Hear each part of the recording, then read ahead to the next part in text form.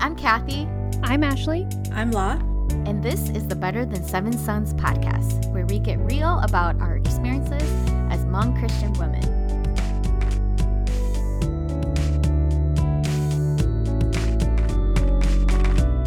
Welcome back to our episode. So this week we're sharing about our leadership experiences and stories. And so one of the first things that I wanted to ask you guys is when you believed you were a leader. Like, when did that happen, and who affirmed you and who didn't affirm you? I don't recall anyone ever telling me I was a leader when I was younger. At least nothing comes to mind. I don't think it was until I went to college when I felt like there were just multiple times where people would make suggestions for me to maybe take on a leadership role, or they would sort of encourage me, not like really strongly at all. But the issue with that for me, or like the reason why it wasn't super effective, because I didn't take on a leadership role for a long time while I was in college too. But I felt like people would say like, you should like take this leadership role or whatever, but they never really say why I should or like what they saw in me. So it was never really convincing. Like, I didn't believe I was a leader because people didn't say why.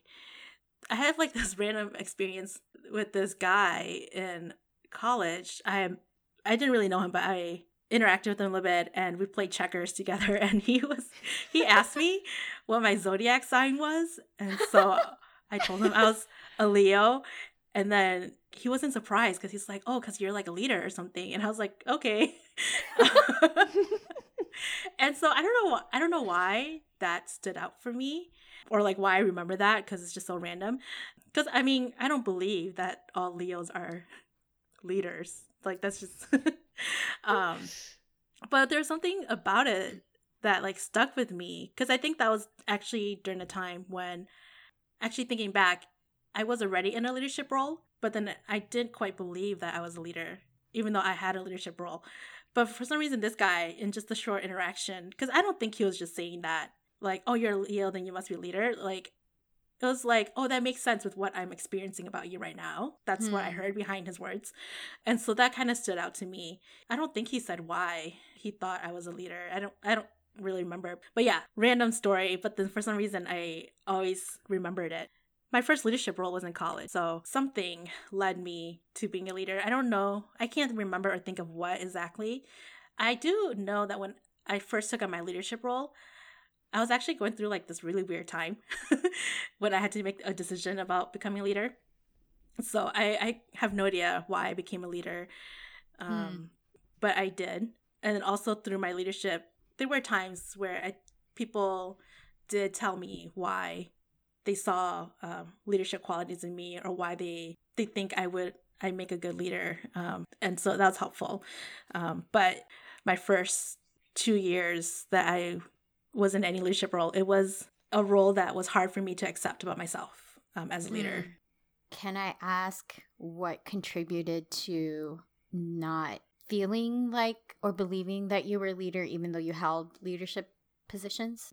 Just not having a right vision of what a leader is, because I think a leader looks a certain way. And so if I didn't feel like I fit that description, then I wasn't a leader. But also I know like being a leader is kind of scary, and if I'm scared to do something, I probably won't do it. So, so those are probably the reasons. What about you, Ashley? My leadership experience and journey is very interesting. I'm very like confident in my abilities to do things. So I think very naturally others saw that and like would think of me as a leader. I think when I felt like I was actually a leader was probably in college, when I started to kind of like think about leadership beyond doing things or solving problems, but thinking of more, what is leadership intersecting with who I am as a person and like what I lead out of. And so college was the time when I was exploring that. I don't know if I quite felt that until maybe full-time ministry, because I think full-time ministry challenged me to stop like toying with the idea and exploring it, and then like actually immersing myself into who I am as a leader. Yeah, I feel like I really didn't believe in my leadership until probably full-time ministry, actually. And so people who kind of there were a lot of people who really did encourage me in leadership roles and in my leadership development, just too many to name, but a lot of them were women. I will say that. And YouTube as well. And oh, I thought you said YouTube. So no, you too, Kathy and the. I had a confused face for a while. But I was like, which YouTube videos are you watching? Okay. Such empowerment from YouTube. No. What was I saying? I'm sorry. That's okay. Is it affirmation from people? Yeah. Oh yeah, affirmation from people. Luckily I feel like I received well from the women of color, who definitely affirmed that. But yeah, I think that's a little bit of my journey in leadership. Yeah, I feel like similar to law. I feel like ever since college was when I felt like I was invited to be in leadership positions for the first time. But even though I held a lot of leadership positions since college, I don't think I've really believed that I was a leader until I was in my 30s, to be honest. Really, truly believed it. I think I always questioned whether or not I was leader, even when holding those positions, because of the imposter syndrome and because of all the different dynamics that we've been talking about in the previous episodes. And so I think a lot of it was a lot of internal battles that I was wrestling through, even as I was holding these positions and I was doing a job, or I was creating stuff, or as I was completing tasks. I've always struggled internally. And I wonder if it's because not just the imposter syndrome and the different dynamics that we talked about, but in the spaces that I've been, there hasn't necessarily been a model of Hmong American Christian women within the church or in full-time ministry, in our type of ministry, to look to for examples, or to either see if I was failing or succeeding. Not that that's super important, but I felt like I didn't have a model to look at. And so I wonder if it was that, but also oftentimes in the spaces that we were in, we were often the only Hmong woman. And so and we didn't take a traditional I think if you grew up in the church, there's a path that's encouraged. You go to Bible college. And because I didn't take that route, I think that I always felt like an outsider, or I always felt like I'm not your quote unquote typical leader. And even as I was being encouraged or invited to be a leader in certain spaces, it was unfamiliar to me. So it's oh, am I really a leader? So I think I didn't start believing that I was a leader until years of experience, and then seeing the impact of that and realizing, oh, I actually have a responsibility and I need to own it. Otherwise, I could do real damage. Or I can't also by not owning up to mistakes that I could have done as a leader, or I have done as a leader. And so part of it was oh, I realize I have a responsibility as a leader. Yeah, but I don't think I was ever, similar to you, I don't think I never really received the affirmation, or I never really heard the specifics. But through invitation by people of you should consider this, or you would be good for this, but not necessarily knowing why, I think that's how I came to holding leader positions. I'm wondering, Kathy, because you have more than a decade of leadership experience, but then not feeling like a leader the whole time until your mid-30s. How do you reconcile with that, or how have you processed that experience, and how does that maybe even shape your leadership now? I mean, I think that since I'm almost done with my sabbatical, I think finally getting a sabbatical has helped me a lot to be able to reflect that space and time. And I think that I'm still trying to figure that out. in trying to reconcile that. I don't know. I think a lot of it is mourning the tension that I felt and being able to name, like, why did I feel this way? What contributed to that and how that affected my leadership. Mourning, I don't know, the sense of not feeling like I met expectations, whether they were there or not. And therefore that made me feel like I wasn't a leader. I don't know. I think I'm still trying to like name all those things because I think that what I feel is deep sadness. And I think that even though I didn't really realize this in the process, I think my passion has always been to create spaces for people to be developed. And so I think that I've always felt that gap, even though I've never really could name exactly what that was. And through that gap, it became a value of my leadership. And so I led in that way, but I never really knew that like it impacted me that way. I don't know. I'm still trying to figure it out. Yeah. So Ashley, you said that a lot of women have affirmed you. Are there, and this is for all of us, like, are there other people that have affirmed or not affirmed you that has impacted your leadership? The things I would receive from not all men, but most men, was kind of like a head tilt. So I like a lot of like indirect communication. I was feeling like, oh, they're not very approving, but they're not gonna say anything. Especially when I started full-time ministry, and when I would say that, I would give talks and I would speak. Again, the head tilt, like, oh, interesting. It's like, okay. So like I think that especially when it came from men in authority who would do that kind of like head tilt, like, oh, okay there, hope you're having fun. Like that's kind of what I would internalize and receive. And so in some ways I became really dull to like the opinions of men and whatever they had to think about what I was doing. And I received that a little bit too when I did hold leadership roles when I was like in youth, but not as strongly as probably I did now, much older. So there's some instances, which like really direct instances when like someone would flat out say like, I don't agree with that. I'm just like, okay, well, thank you. Bye, I'm gonna head out. And so, and then I have also received affirmations, from women. I've also received like not like direct affirmations from other women as well. And so I kind of hit like a whole spectrum, both like not just Hmong and not just white. So it's like all over. And so I kind of understand each person's background and why they might think that, and just kind of like, okay, well, that's what you think. Moving on. Because everyone is informed in different ways, especially in my worlds. There's so many different perspectives. And so at some point, being biracial, just kind of like, well, that's your perspective, and I hold dual perspectives sometimes, and that's where I stand. And I kind of don't let either or binary kind of like limit me in how I understand even myself and my leadership, because they don't live my life. They've not walked in my shoes as a biracial Hmong woman in ministry. And so it took a while for me to get to that point of confidence though.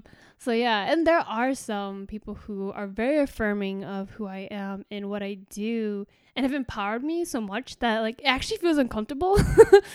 And yeah, and so there's that extreme too, where it's like, whoa, I feel so seen and so heard, it makes me feel uncomfortable. But I was like, I wonder if this is what white men feel all the time. And so especially when I actually did preach for the first time, and it was actually after the Sunday after it was announced the pandemic, and I'm like, oh my god, I'm this woman preaching, and every other pastor's probably gonna be preaching about like hope or something, and here I am preaching on the book of Ezra.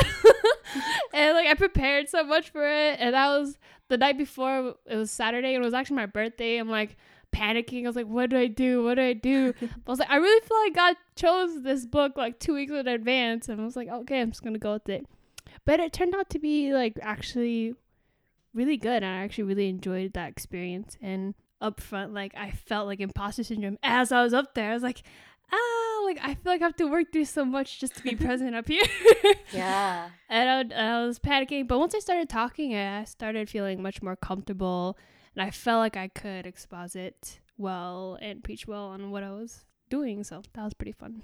The congregation was really like affirming of what I did say and like just my presence up there and the stories I shared as well. So it felt good to receive that. I don't remember a lot of people speaking against my leadership, which doesn't mean it didn't happen, but I don't really have any memory right now of it. Even around the Hmong men in college or other Asian Americans, at least I wasn't in spaces where people would voice that. But it was mostly like my peers who were affirming, and they would like tell me what they saw in me and why I could be a leader. And a lot of the things they said wasn't what I thought were qualities of a leader or like things that would qualify me to be a leader. But then a lot of the things they said were very meaningful to me, and it helped me to have a little bit better understanding of who I was and helped me feel valuable and felt like I had something to give and contribute to the community. So yeah, and I think over time through my leadership and learning more about leadership, that helped me to begin learning how to lead out of who I am. It didn't happen until later too, but being encouraged to learn more about myself, my personality, my tendencies, my ethnic identity, and how all that influences how I lead. That was really helpful to know that and to do those things. So that broadened my ideas of leadership, and it was affirming because it helped me to know that I had something to offer to the community. So, well, I don't remember a lot of specifics either.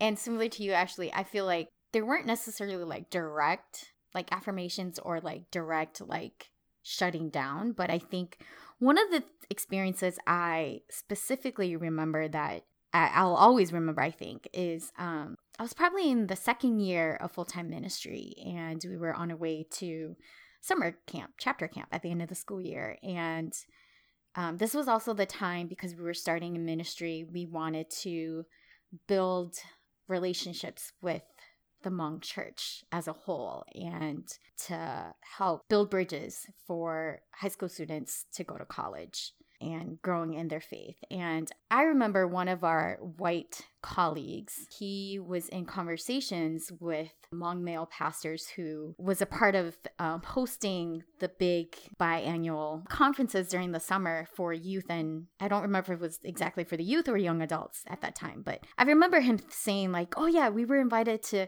do a workshop, and you, Kathy and La, can go with me and you guys can be a part of it. And I remember you and I thinking like, really?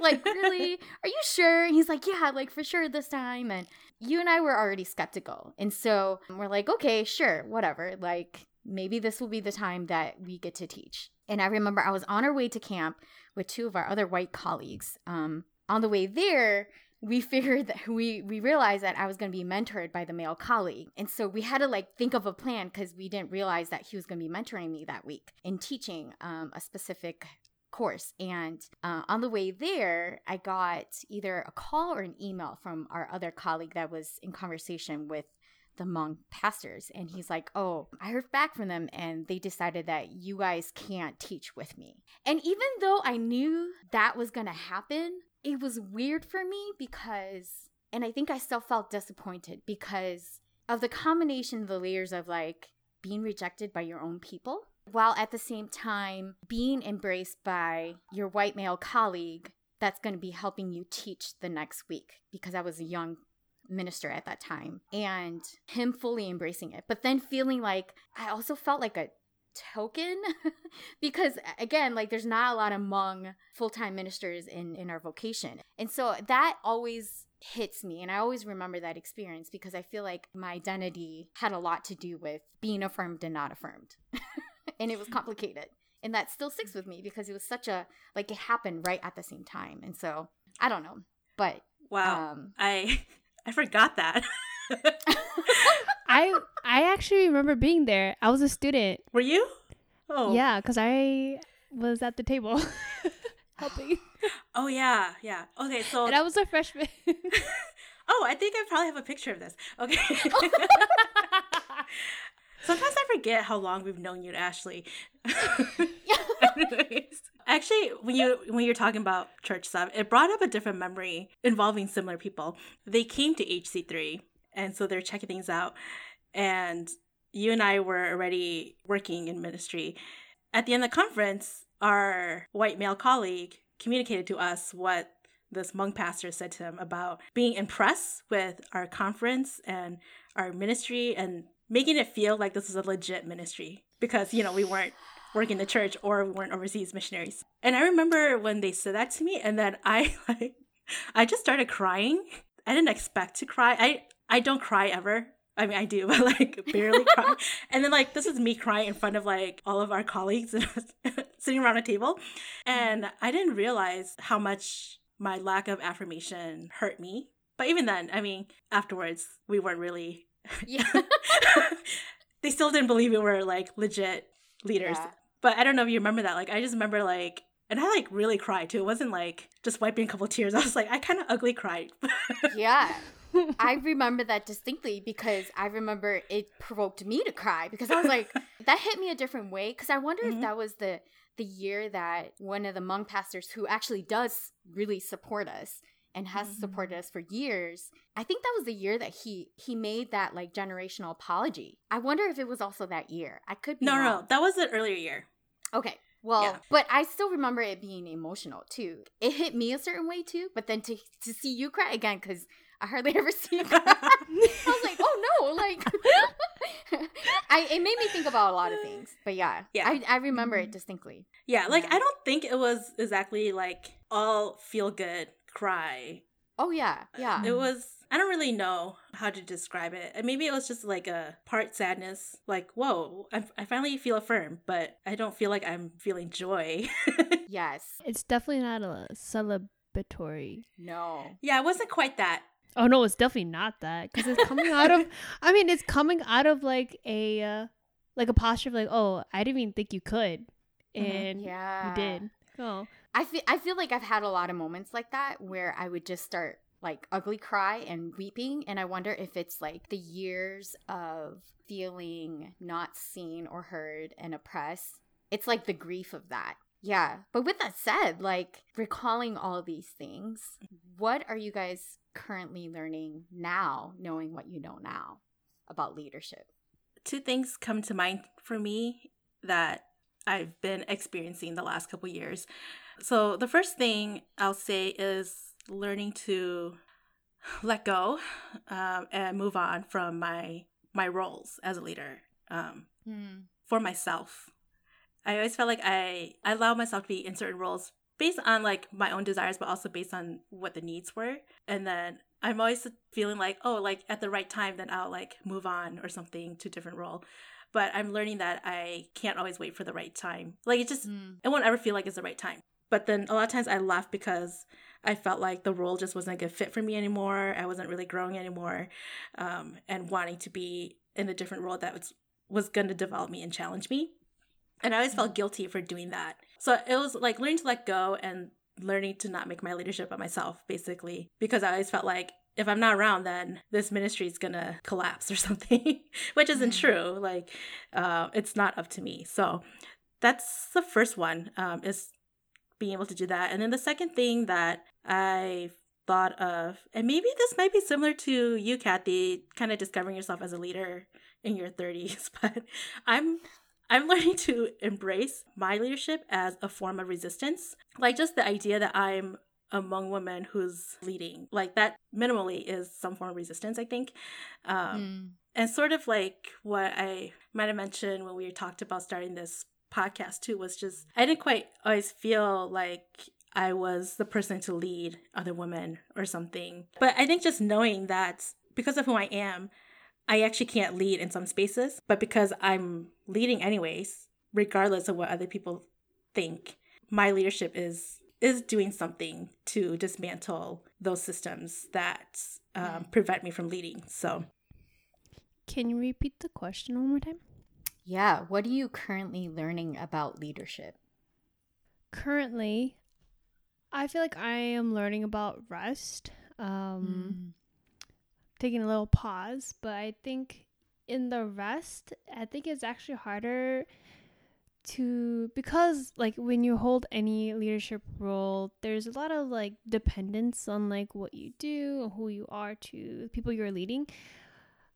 when you rest, you take a pause from like that stuff for the doing and the being present. I think I'm learning to have faith in God that He's gonna show up. And it's actually really hard. And I also think it's part of like our society too. We actually put way more faith in the things that we are doing and how we execute things and being present. It takes more faith to take a pause and step away from that and to actually rest, to recharge and energize yourself and to take care of yourself and your relationship with Jesus. And so I think I'm learning that and how actually important that is to my leadership, and to process and to work through things I need to process and work through. I think that's one thing I'm learning. I think the second thing I'm learning is to receive, because I think, one, I'm just very natural. I'm very self-sufficient, and I have much more the mindset that I can like care well for other people, and not a lot of people know how to care well for me or don't quite understand my needs as like a woman of color in full-time ministry. The list goes on. So I have a hard time receiving because a lot of times I'm like, oh, like that works well for what you're trying to do. It works well for this person, this cookie cutter person. I need to go find my own way to do it. And in some ways that is true, because sometimes like I need different types of care. I need to be cared well in certain ways. So that's what I'm learning, but I'm actually learning to receive it regardless and asking God to show me something in the receiving. And if it's just taking the faith to receive it, I think like putting my faith in God to receive it well. And so receiving is not really my strong suit. And so I think that's one thing I'm learning, and like owning the gifts that God has given me. And so recently like did some prayer with God and some quiet time. That was really good and what I needed. But in that prayer time, like God actually like very like directly gave me like things that symbolized gifts that he gave me. He's like, you have to share this with other people. I'm like, oh dang it.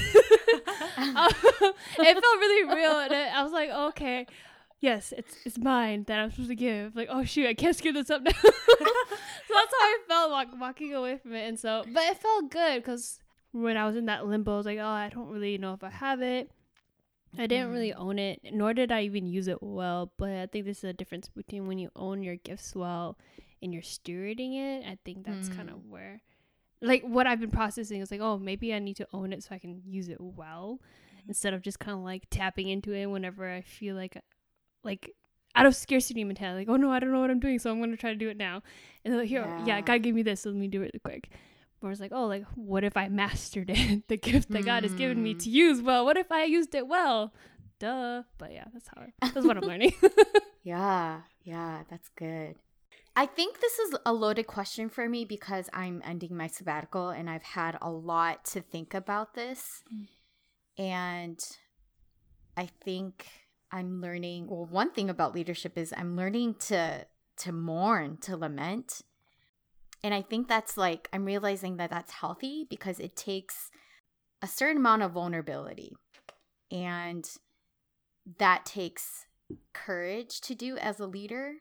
I think that we've been given, the white male type leadership characteristics to that as a standard or an expectation to model after in general and also in the church. I'm realizing that in 10 years of full-time ministry, like one of the things that I've done is I've sucked it all up to be brave, to think that I'm brave, to not be vulnerable, to not be as emotional. And I think that I've sucked up a lot of grief and a lot of pain. And I'm realizing that that's actually not healthy as a leader, and that my vulnerability was actually a gift. And I'm learning, vulnerability and learning to mourn as like a spiritual discipline, and that's healthy and that's good as a leader for you to grow and for you to be able to lead others because it's healthy. I think the other thing is I'm finally learning how to be me and bring my full self to being a leader. I think that over the years, I've always tried to meet expectations that were given to me or that were, whether indirectly or directly, or I've always tried to meet expectations that I developed in my mind because of stereotypes or because of my pain, and I didn't tap into that. And so I didn't realize that I worked so hard not to be a certain kind of way, to be a certain kind of leader that actually wasn't really me. And so I think I'm learning to be myself in all the beauty and even in the flaws, so that I can, I can take risks fully, and I can own up to mistakes, and I can heal from pain, and I can heal from mistakes, and I can be genuine in asking for forgiveness and learning and growing. And so, yeah, I think learning to lament and then also being myself fully, I'm learning those things. I think the both of you touched on this a little bit, and so if you have more to add more, but if you don't, like, what is the impact of leadership on your faith, or vice versa? I think for me, they impact each other. Leadership and my faith helps me understand who I am. And then as I learn more about who I am as a person, I think it also impacts like my leadership and my faith. And if I were to imagine a life where I wasn't a leader, I don't think I would be the person I am today. And I don't think I would be where I am at with my faith today too, because I think as I've grown, like my faith doesn't like outgrow who I am as a person or even like my leadership. It just kind of like, it was on the same trajectory. And if I didn't have all of those aspects that I was growing in, I don't think I would be the person who I am today, and my faith wouldn't look the same. If I didn't take leadership role, if I didn't like pursue development in, if I didn't receive the things I did. So, yeah. My response is very typical. Nothing really like new or anything, but I mean, I think it's just basic trust in God. Leadership is just so uncertain. Like, there's just so much uncertainty in leadership. We definitely see that now in our current times. But I just can't predict what's going to happen. Like, you have some plans and you maybe have like some idea of where things can go, but I have to learn to adjust to changes that are outside my control in leadership. And then even like changes within society and culture and the people that I'm leading, all those things are impacting how I lead. And so I just don't know what that's going to look like. And I have to learn. And so we're always leading in new spaces. Like, it's always unknown. Mm-hmm. I have to be experiential in my leadership. I have to be discerning in my leadership. And that's just a lot of risk taking that you have to do. Mm-hmm. Yeah. And risk taking is something that's always scary for me. But yeah, like, I think learning to trust that if I fail or if I succeed, God's got it. Like, I still worry like any normal human being does, but it's definitely helped me to have less anxiety about my work, about leadership. It helps me not to take everything personally or make it about myself, like how I used to. So yeah, and I think that's been something in my faith that has grown over time as I reflect and think through my experiences as a leader. I agree with you a lot. Like, that is exactly how I feel too. Because I feel like for the longest time, I don't even know when this took a turn, but for the longest time, I felt like what happened in my leadership was a result of my faith, which is not true at all. And so I think that faith has actually impacted my leadership a lot because it has taught me how to fail as well. Like, it has taught me that, like, it's bigger than me and it's about me, but it's not about me at the same time. Mm-hmm. And so I can take risks. It's okay to fail, and it's not always quote unquote successful or fruitful or whatever it is, that I can have the freedom to be creative. I can have the freedom to take risks. and that it also has allowed me to learn how to be interdependent and more collaborative, not just with God, but like with other people, because and then enjoy that process of leadership more, because then it's like it's not rested on me. It's about what we can do together. And so yeah, I agree with you. Like it's learning how to trust not just God but one another for me. So with that said, how would a Hmong woman develop her leadership? I think the obvious one is just to have mentors. And you don't have to limit yourself to one mentor. A mentor can't fulfill everything for you. So you're going to need mentors for maybe different areas of your leadership, maybe. And if possible, learning from other people, other Hmong women, or other people whose experiences can be maybe similar to yours, so that you can learn from how they've grown and what they know. And don't be afraid to ask people to be your mentor. I think that seems kind of scary, but it's flattering to other people if you ask them to be your mentor, even if they can't. I know it's like might seem countercultural for us to do that, but yeah, don't be afraid to do that. And if you're a leader, don't be afraid to seek out people to mentor them as well too. And if you're not sure too, you can ask other people if they know of anyone who would be willing to mentor you also. If you can't find mentors, read books. I feel like authors are mentoring you indirectly. Read books about leadership, read books from authors, other women of color. And if we're speaking to Christian women, not all of your mentors have to be Christian. Not all the books you read have to be Christian type of books.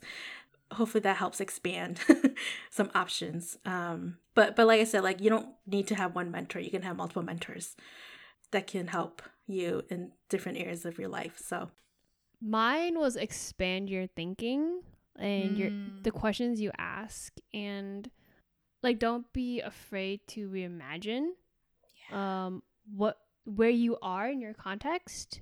I do it all the time, but reimagine what it could be. I feel like Hmong Christian women need a dream of what could be, because not a lot of things are made for Hmong Christian women. So challenging like the thinking patterns, the ways things are, not because you hate them, but just because some things just weren't made for your experience, or weren't made to care for you or care for us well. And so expand the thinking, expand what you are exposing yourself to, and actually ask questions like, is this for me or is this for a different audience? Those aren't questions of doubt. Those are like real questions, reality questions, because there's like the audience is sometimes not even for us. And so I keep repeating myself, but that's like, I think that's the point I want to make, is that think beyond where you are and imagine, like, don't be afraid to imagine what could be and to think differently. And don't feel bad for thinking differently either. Because I think that's where we get stuck sometimes. And so. Oh, can I add something? Yes. Another thing is reflection. So reflecting on experiences, because that's how we learn. So I do feel like, in my experience working with people, some people just don't feel like they're qualified to lead or to mentor other people.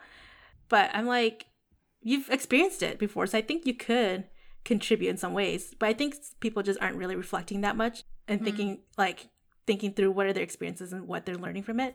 And so I think our lack of reflection is actually keeping us from actually growing. I would add, like, know your story and trust your voice. That comes with reflection. Like, when you reflect, you start to know your story, you start to own your story, you start to trust your voice. And so the barrier of, is this good enough? Can this be? Is this possible?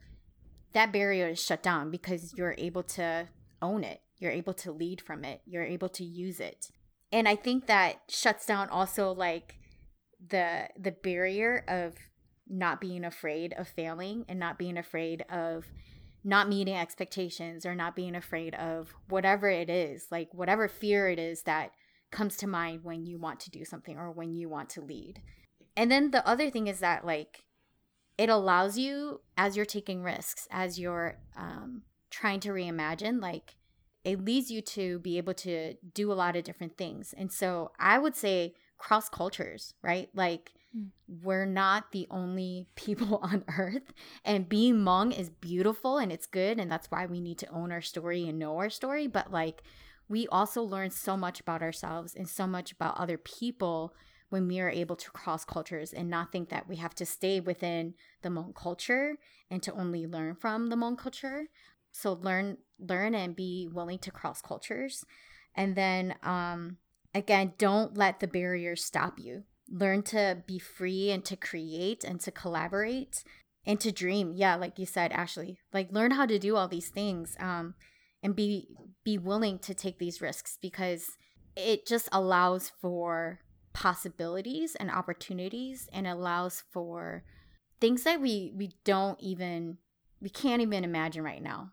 And you won't be able to like discover those things unless you're willing to try, unless you're willing to make mistakes.